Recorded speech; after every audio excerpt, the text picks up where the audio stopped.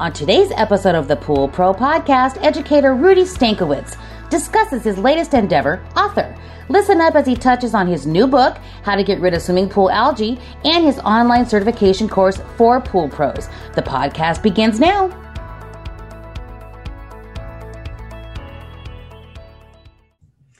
Welcome back to the Pool Pro Podcast. This is Michelle Cavanaugh with my co-host, Dave Rockwell here. Hey, Dave. For those of you who don't know us, Dave and I was in the swimming pool industry at the National Swimming Pool Foundation for many, many years on the education side of the industry. And of course, Dave Rockwell, he is a 30-plus year service guy, now does a lot of installation of secondary sanitation systems. And we are so excited that you join us today and listen to our podcast. Thank you so much. This is a great podcast to have a returning guest of ours who we truly appreciate and are always happy to see on the podcast itself. He's a columnist, he's an educator, he's the administrator of the Talking Pools Facebook group. He's done many things, but the newest thing, and I think it's been probably in the last year or so, maybe a little bit more than that Rudy has become an author. He has some best-selling books on Amazon. The one we're going to talk about today is something we're excited about. I know Dave and I have both read it. There it is, How to Get Rid of Swimming Pool Algae. And Dave has read it from cover to cover. I have certainly read it as well. We're excited to have you, Rudy. Thank you so much for joining us today. We appreciate it. Thank you, Michelle. Thank you, Dave. I'm happy to be here. I'm excited to chat with you guys again. It's always a pleasure.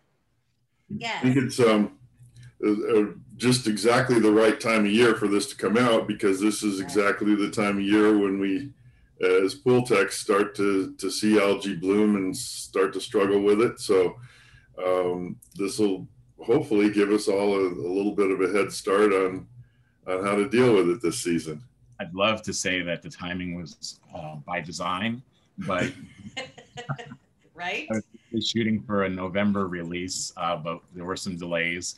As you know, I spent a little bit of time under the knife in hospital surgery. So what ended up happening is we roll out in the beginning of January, and it just happens to work out well with the timing. So I'm going to take it as a win. Yeah, take it as a win. I don't know anybody that hasn't had delays in when they've been writing a book or something. I know lots of people that have written books in the entrepreneurial world, and it seems like every single one of them have had delays of some sort. So I think that's just a normal occurrence. Yeah, just it never goes, plan on it not going the way you think it's going to go, and then that's where you win right there. That's really the best way to look at it. Whatever you plan on your release date, I'd add in a month or two at a minimum. So it was a lot of fun. Yes. Cool. So talk to me a little bit about the thought process of when you put this book together. I was kind of looking for just the average thing that we've always seen, point A to point B. If you see this, do that. If you this kind of algae, treat it with this. What you have here is far more comprehensive than that. You get into a lot of details about water chemistry. So what was your thought process there? Well, I wanted to look at it the way we would look at it at a job out in the field. And initially when I sat down to do this, I really just sat down to write maybe a one side of a page text sheet on different types of algae that exist in the industry. And this is going back to the beginning of 2018. And what I found was there really wasn't a lot of information out there as far as, actual scientific research on the different types of swimming pool algae that we deal with. There was a little bit on green algae. There was a little bit on mustard algae. And I'll tell you what, I had the hardest time finding anything at all on black algae. So I didn't want to do something that wasn't complete. And I didn't want to bail on writing it because I thought it would definitely have its value. So I just thought to myself, well, how hard can this be? I'll take samples and have them analyzed myself. I know, right? Famous last words. But I reached out to some students, and the first thing I found was people didn't really want to tell me if they had a pool with black algae in it, because I guess they just didn't want me to know their pools had algae. But ultimately somebody came up with one, happened to be local. I went to the pool and I collected some samples. They had some little small vials and some Lugol solution to preserve it, and found that it is really, really hard to coax algae samples into a vial.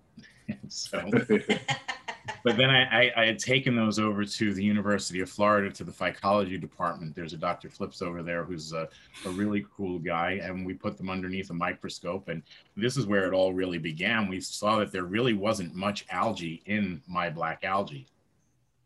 Interesting. Not much at all.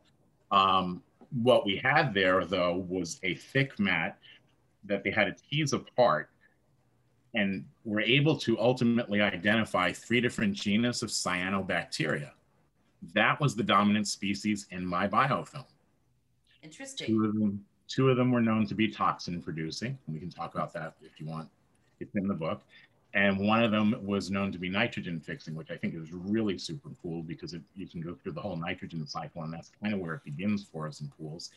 Anyway, I went through a couple of other samples from other pools because I didn't want to take this as, okay, one and done, that must be what this is. So I started pulling samples throughout the state of Florida. And in every single case, I found that the primary constituent in black algae was some genus of cyanobacteria. And I say some genus because it wasn't always the same.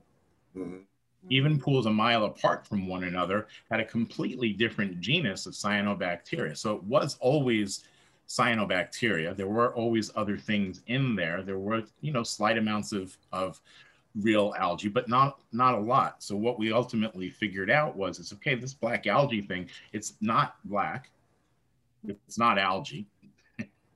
It's not really, you can't really say it's cyanobacteria, because even though the primary constituent is cyanobacteria, and it does release this slime layer, I guess, that everybody's familiar with, but other things do take harbor in there. So realistically, in looking at this, black algae is really collective community. It's a biofilm. It's a black algae biofilm, or a cyanobacteria biofilm is the best way for us to look at it. So a lot that's what makes it particularly hard to kill.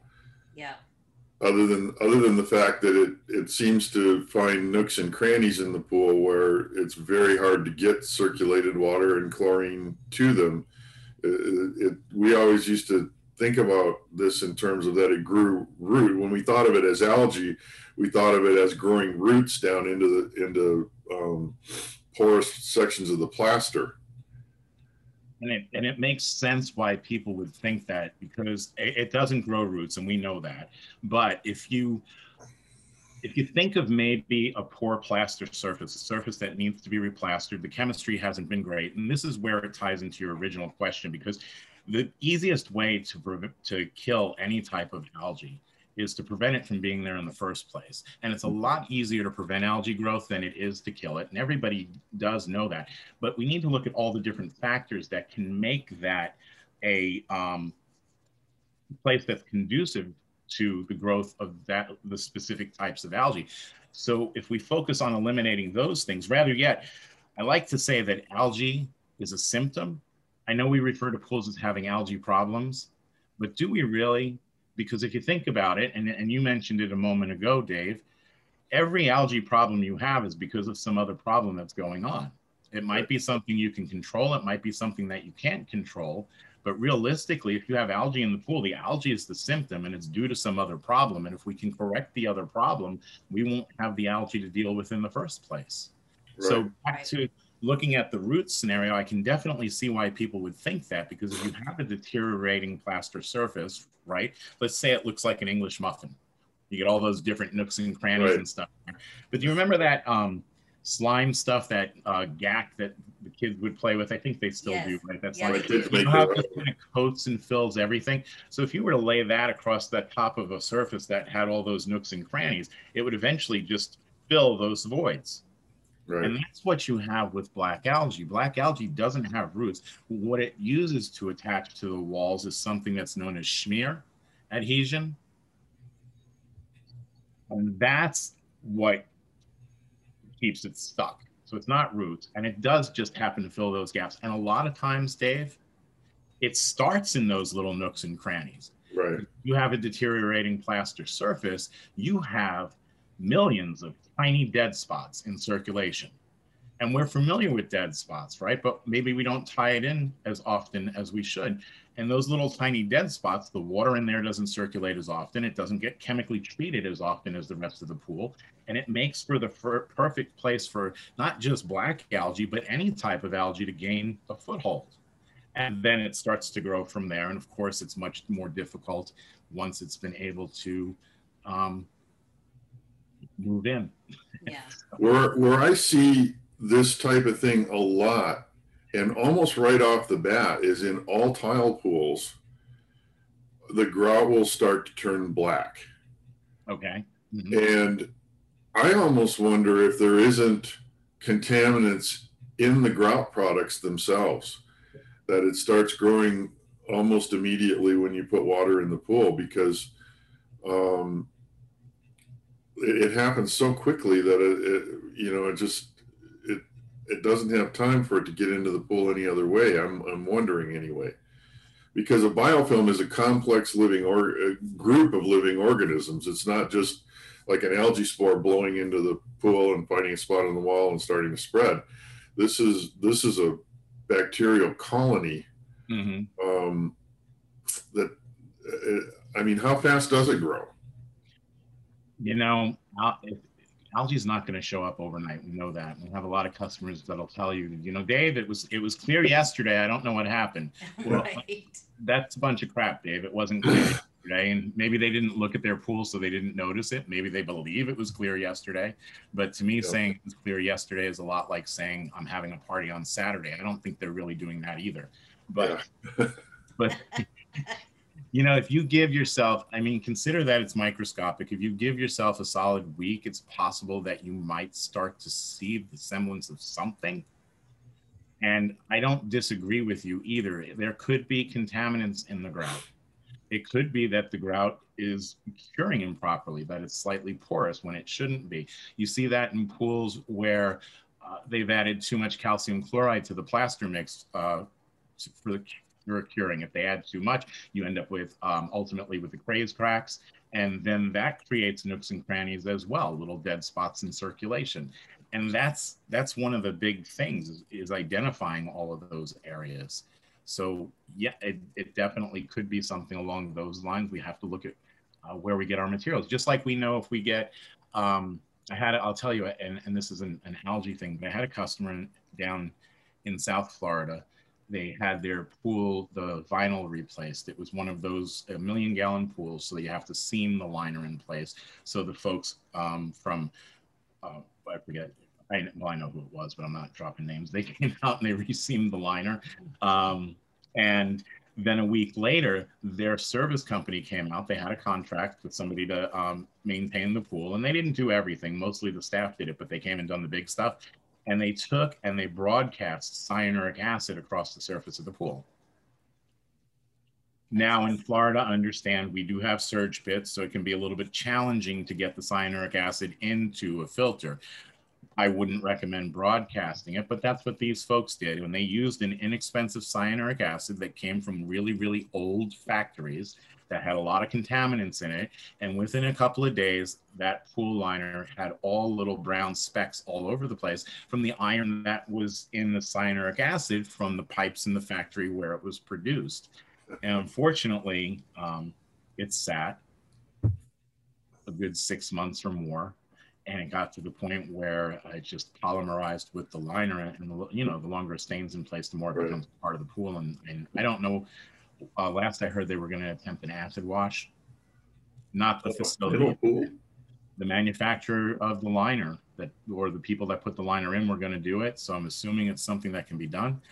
I've never seen it, but hey, I don't know where that ended up. So okay. I was going to ask. Go ahead, Dave. I'm sorry.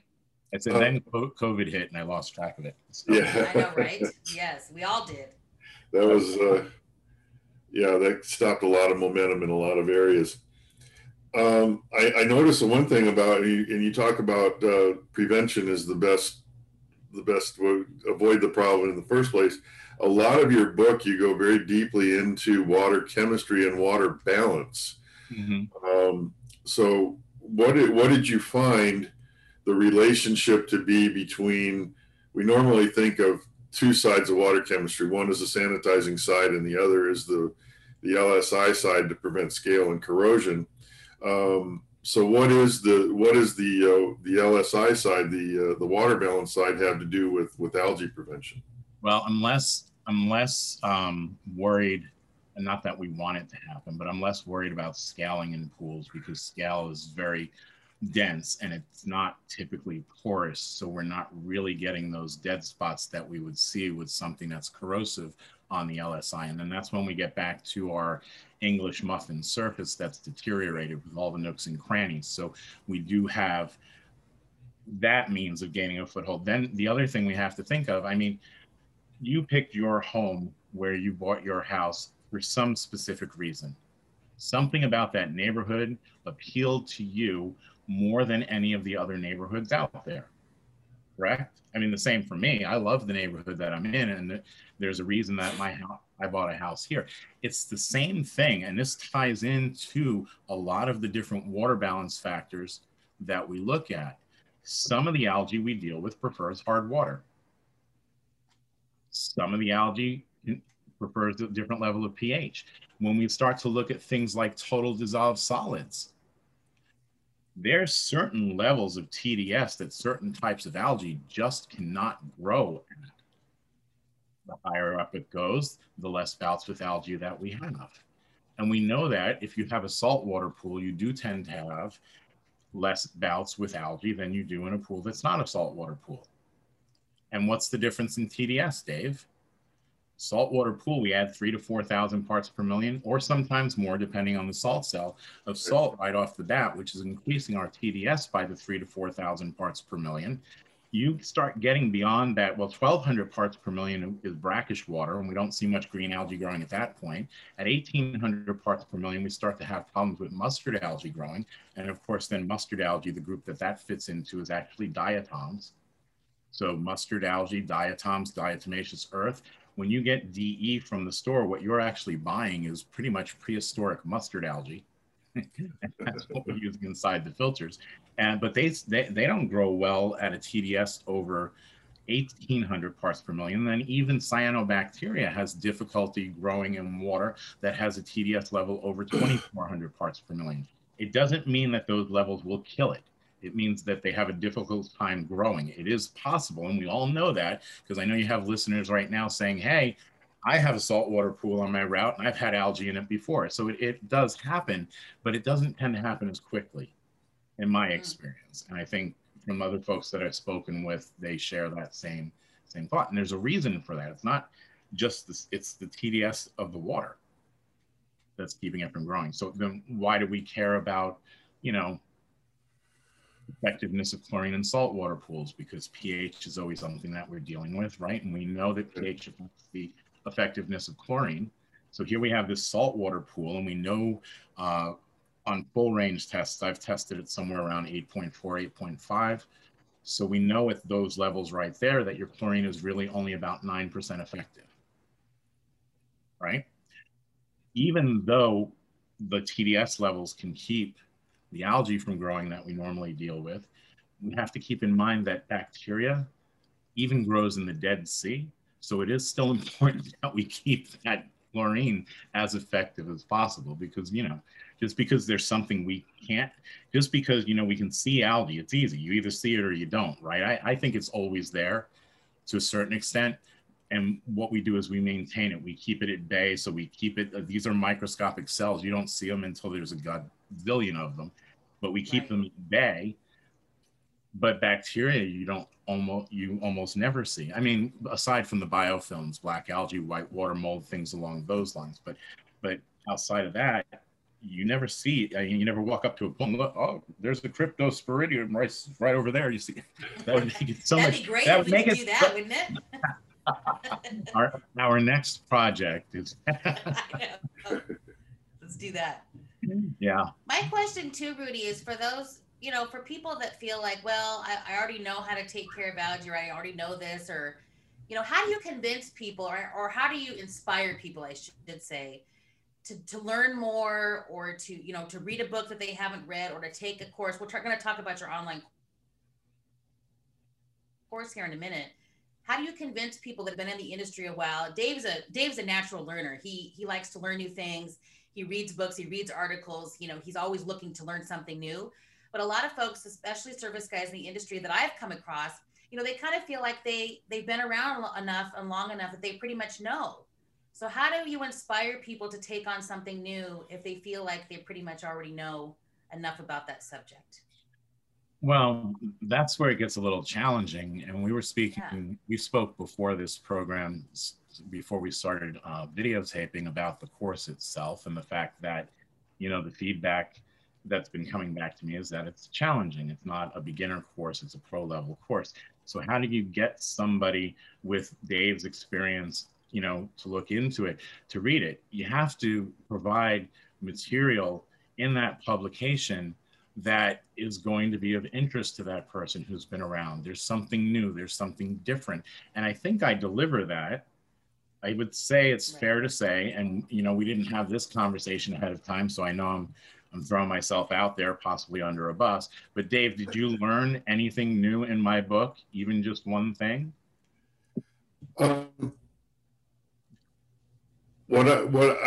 can't pinpoint anything that just jumped out and go, wow, I didn't know that. What I did see was an assembling of all the things Yes. that I've seen and knowledge I've accumulated, and kind of tie different pieces of it together in ways that maybe I hadn't thought of, especially the black algae, like we were just talking about. It makes perfect sense to me. I hadn't given it a lot of thought whether it was true algae or whether it was cyanobacteria, but that really, kind of brought all that together. And I really like the way that you tied in the water chemistry, all sides of the water chemistry issue. Circulation, the two things that are the best algicides, I think, correct me if I'm wrong, are chlorine and water movement. Correct. I can take an ozone pool that has 0 chlorine residual, that has algae growing on the walls, and if I point the return line toward that area, the ozonated water moving across it will kill the algae. Correct. It will wipe that clean. But that's especially true, as you know, I like to operate with minimal amounts of chlorine and use alternative sanitizers. Algae is always a challenge in these pools. Algae is a spore that blows in on the wind. If there's not a massive amount of chlorine in there to kill it right away before it finds its way onto a wall, you can have blooms, and you have to learn how to treat them. But the two things those are the two things that are absolute key in the pools I manage are having chlorine in there, the right amount at the right time, and then good water movement. And that's a whole separate issue when it comes to treating or evaluating a pool that has algae. What's the circulation like? Where's the return lines? They used to build pools out here in the 80s and early 90s with one return line. They'd use a 1.5 horsepower pump with 1.5 inch plumbing with one return line that would blast that water through the whole pool. Well, 15 years later, somebody puts a variable speed pump on there, puts it down to 40 gallons a minute or 30 gallons a minute, which is what should be going through 1.5 pipe. And all of a sudden you've got no circulation, no water movement in that pool, and you've got algae problems you never had before. I think, and if that's what you picked up in my book, that's probably the most important thing that I set out to do when I formatted this book. Because realistically, a pool is a system. It's not just this, it's not just that, it's not just one piece. And that's why I say that algae is a symptom, because it's not the problem. There's some reason that it's there. Now, it could be that my pool borders right on a swamp, or, in other states, maybe a lake. Right. But my pool I had an area where a lot of really, really nice homes backed up onto this huge swamp. And those pools were more prone to getting algae than any other pools on my right. It's still the same conditions. It just wasn't as forgiving, just simply because we're so much closer to the source. And the amount of spores that would get in those pools were just so much greater that the odds of something taking off and colonizing increased. But those types of things I can't fix. And we talk about that as well. I go from environmental factors to chemistry. We talk about circulation, filtration, and the very, very last thing in the book that we talk about are algicides, because that's where they should be. Right. Algicides are your last resort, right? I mean, I know if it's there right now and you have a customer, you have to get rid of it quick, quick. But what I'm saying is that there's a process that could have occurred prior to that point. Yes. Building and up. let's make sure it doesn't happen again. So if you have to use an algicide to take care of it now, make sure you're following the steps, the prevention side and all the things you're talking about prior to that. So it doesn't happen again. Because if you don't, that algicide just became part of your normal maintenance of that pool, unless we fix the reason that it's there in the first place. And that's why we go back and take a look. And I have, I talk about it a little bit in the book, and I've said this throughout the years as well. One of the things I like to encourage folks to do is think outside the pool. Yes. Right? We used to say think outside the box, but realistically, a pool is just simply a box filled with water. I want the same thing. When you're poolside, look around for everything that could potentially lead to a greater possibility of having algae problems or algae symptoms in that pool.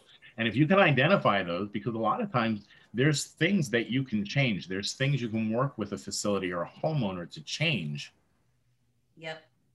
I mean, we're not going to make the lake go further away. I know Dave's smiling. They don't want to change anything. I hear you. but at least you can just do it. Yeah, right. You know, I can have this conversation ahead of time. And I often bring up the screen enclosure example, because in Florida, we have a lot of screen enclosed pools. And the folks up north will tell me, you know, we're jealous because of those, because, you know, it keeps all the debris and stuff out. But one, doesn't keep critters out. You get a big old gator wants to come in a pool, he's coming right through the screen. Doesn't keep snakes out. You know, Michelle has seen firsthand the amount of snakes that I've pulled out of swimming pools here in Florida. And not all venomous, thank goodness, but I've had my share. But screen enclosures need their own maintenance as well.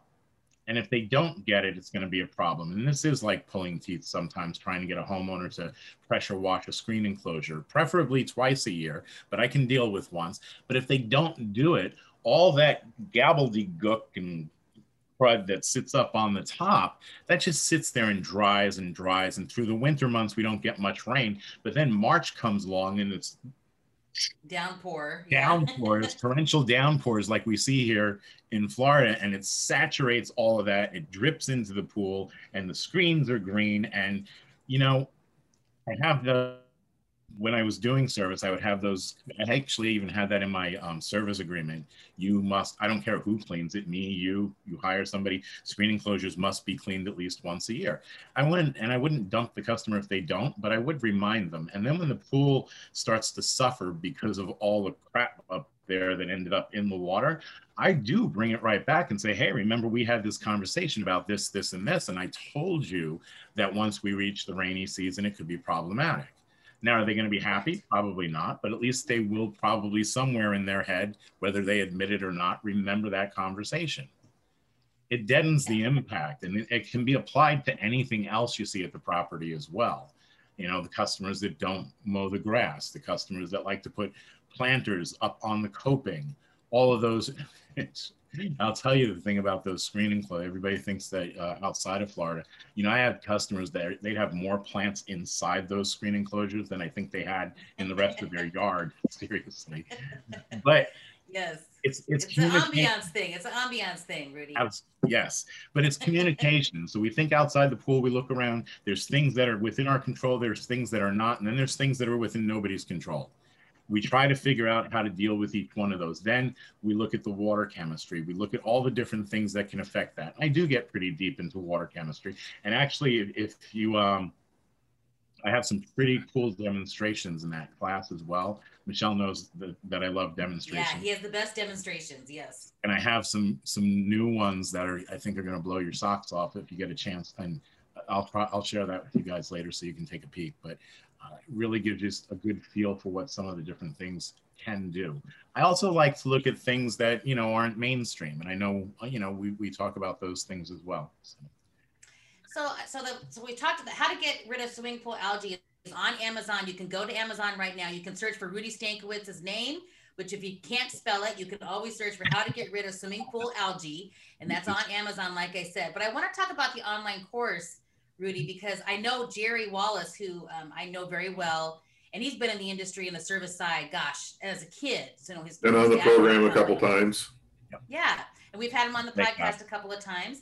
I love He Jerry. said that this was a very challenging online course. And again, he's very knowledgeable. So the fact that he found it challenging means that this is something you're going to learn something in this online course. And the great thing is afterwards, once you complete this 5-hour course, you get the swimming pool algae online. Oh no, what is the certification? Oh, it's the algae prevention and eradication specialist certification. Yes. Which you can get and you can print out, and you can put it up on your wall, and you can share it on your website or whatever you want to do. So Rudy, tell us about this online course. Well, the course basically, you know,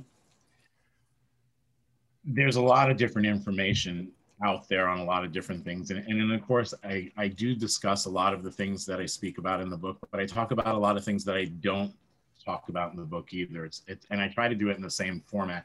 I don't know if you got the feel from reading the book that it was more like we were having a conversation than you were reading a textbook. And that's what I was shooting for, because realistically, that's what this is. I'm a pool guy. You know, you're a pool guy, you're a pool woman. We're just talking about algae, that's all. And I'm just sharing with you, you know, my experience. It doesn't mean, and at no point in time do I say in any of these things, if you see this, you have to do this. Right. Because you're the expert at your pool. I just want to share my experiences so you can put together a better plan. If, you know, take those things if you wish. If you don't, that's cool. This is how it worked for me. And the online program is very much the same. We talk about a lot of the different things that we go through in the book, but then there's a lot of things that have been added to it. And then the benefit of the online program is there are demonstrations in there. There are videos of different things that I've done poolside. So I think it does give it a little bit more meat when you can put the visual to it as well. And I set it up not in a normal fashion. Normally what you would do is you would go through these, there's 6 different modules. It takes 5, or lectures, they like to call them. I like to call them sessions, but you go through these 6 different sessions. It takes 5 hours. There is a 50-question multiple choice test. And yes, I actually I encourage people to use the book, because like I said, there are things in the book that are not in the video, and it is tough. And they're not easy questions, but the format I set them up in was different in that it's not 50 questions after you're done with the videos. It's 10 questions after 5 of each of the sections. Nice. On the section that you just went through. But I ask hard questions, and I like to ask questions that encourage critical thinking. So I might not ask you a question directly related to something in the book. I might say, oh gosh, I'm trying to come up with an example of one I didn't ask. So, you know, but I might say, okay, how does a low pH prevent the growth of algae? I mean, that's not a difficult one, because we know that chlorine is, I mean, the ones in the sessions are more challenging than that, but just an example, there's a little bit of thinking that has to go on, because it doesn't really, it's not a question about pH, and it's not a question really directly about algae. It's a question about the effectiveness of chlorine at different levels of pH. So I like to try to get people to think as well. Yeah. So you might not find my question in black and white, though the answer is definitely there. You know, the answers are there. You just have to think a little bit about what we've read and then how you would apply that. And that's the way we deal with it out in the field. Right. Right. There's no, this happened because of this. You see something else that tells me that this could have happened, and it starts to get a little bit like, you know, Dr. House. I think that's what we're like when we're out in the field. Not, you know, as far as his process where, okay, this happens if you do this, but we can't identify that. So let's look at this, and then we know that. And I mean, we do that. We don't get enough credit for what we do. Pools techs, pool pros, out in the field, you have to be a detective. You have to be a little bit of a chemist. You have to be a little bit of a scientist. You have to take environmental factors into consideration. You have to consider the people, how often, I mean, everything. And we're really, you know, I honestly don't believe any of us get paid enough. So, like, That is seriously, for the amount, and you know, and then you get this stigma about the guy in the truck with the pole sticking out of it, and it's Right. just really, you know, you have no idea what that guy knows. Right. I'll tell you a story. I was in my wife works a lot. She was working. She worked with a school. She was VP in their admin office. But we were at this function, and it was one of the first times after she had started working there that I came to one of the functions that it was open to, you know, the plus ones, the spouses, etc. So I'm there, and this one young lady walks over to me. She's a teacher. I'd never met her before, and she says hello, and she, you know, introduces herself, and then she says, "Well, what do you do for a living?" And I said, "Oh," and at the time I owned a swimming pool service company. I said, "Well, I own a swimming pool service company." And she was, "Oh, that's great. Some people just really don't need to go to college, or shouldn't, should they?" And I was like, wow. "Bitch, sorry, you can keep that out." But I had a very similar experience. I was talking with a friend of my wife's, and again, she was talking about, you know, what do I do for a living? And I'm like, well, and she had teenage boys. And I said, well, I'm a pool guy. I service swimming pools. And she's like, oh, you know, I'd like to get my kids, and my kids kind of need a mindless job like that. Again, Oh, you know, no. your first impulse is want to punch them in the face, but you can't do that. But there's a young, you know, but it really got me thinking that is the general public's perception of what we do. Mm-hmm. And from, you know, I had already been in the process, but that even furthered my commitment to, at least as far as what I can control about myself, I'm going to make that not true. Yeah. Oh, absolutely. And I think all of the great ones do. I mean, there's a lot of, you know, we're never where we say we're never there when we say we're going to be there. We don't answer phones. We don't return calls. All the whole gamut. There's a young lady up in Canada. I don't know if Michelle, if you know her, or Dave, if you know her name is Amy Lamoth. I think I pronounced No, that. I do not know her. Very, very cool young lady. She's got a lot of knowledge, but she shared this story with me once. She was in a supermarket. She stopped on a hot day, and she walked into a supermarket to get herself a bottle of water, and she's waiting in line. And then there's a woman standing behind her with her child, and I think she might have actually had a uniform shirt on. And she overhears the woman saying, "See that girl right there? All she is a pool girl. She's obviously made a lot of bad decisions in her life. You don't want to be like her, do you?" Well, she's not necessarily wrong. That is horrible, Rudy. It is horrible, despite the decisions I've made in my own life. But yeah, well, the thing that also makes me laugh too, Rudy, is the fact that it's not so. And then the movie world, the entertainment world, makes you pool guys these sexual objects in backyards that all the women want to have cleaning the pools with their shirt off. So that's what makes me laugh too. I never had that one problem. perception over here, and then you've got the sexy pool guy perception over here. It cracks me up every time I see that on a movie. I think of all you guys out there who are having to deal with that perception. I just watched a movie with Jamie Foxx, and I forget the name of it. It just came out. It's borderline sci-fi horror movie, but he's the hero in the movie, and he's a pool guy in this movie. Oh, good. You never see anything outside. I mean, it has nothing to do with pools whatsoever, except he drives his pool truck to everywhere that he goes, and it's a legit looking pool truck. I mean, you'd see it somewhere on the street. It might not be mine or yours, but you'd see it on the street. So it was actually pretty cool. There's also a couple of horror movies. I watched one not too long ago about a guy that whenever he sees water, he becomes enraged and wants to drown people. So he takes a job at the pool. I love it. We're just, yes. But we do well. The bright side to it, the side that everybody should get a kick out of is that, you probably have more in your bank account than that person who's knocking you. I mean, realistically, you're very, very knowledgeable. People don't realize that pool pros, if they do the job correctly, can easily clear 6 figures.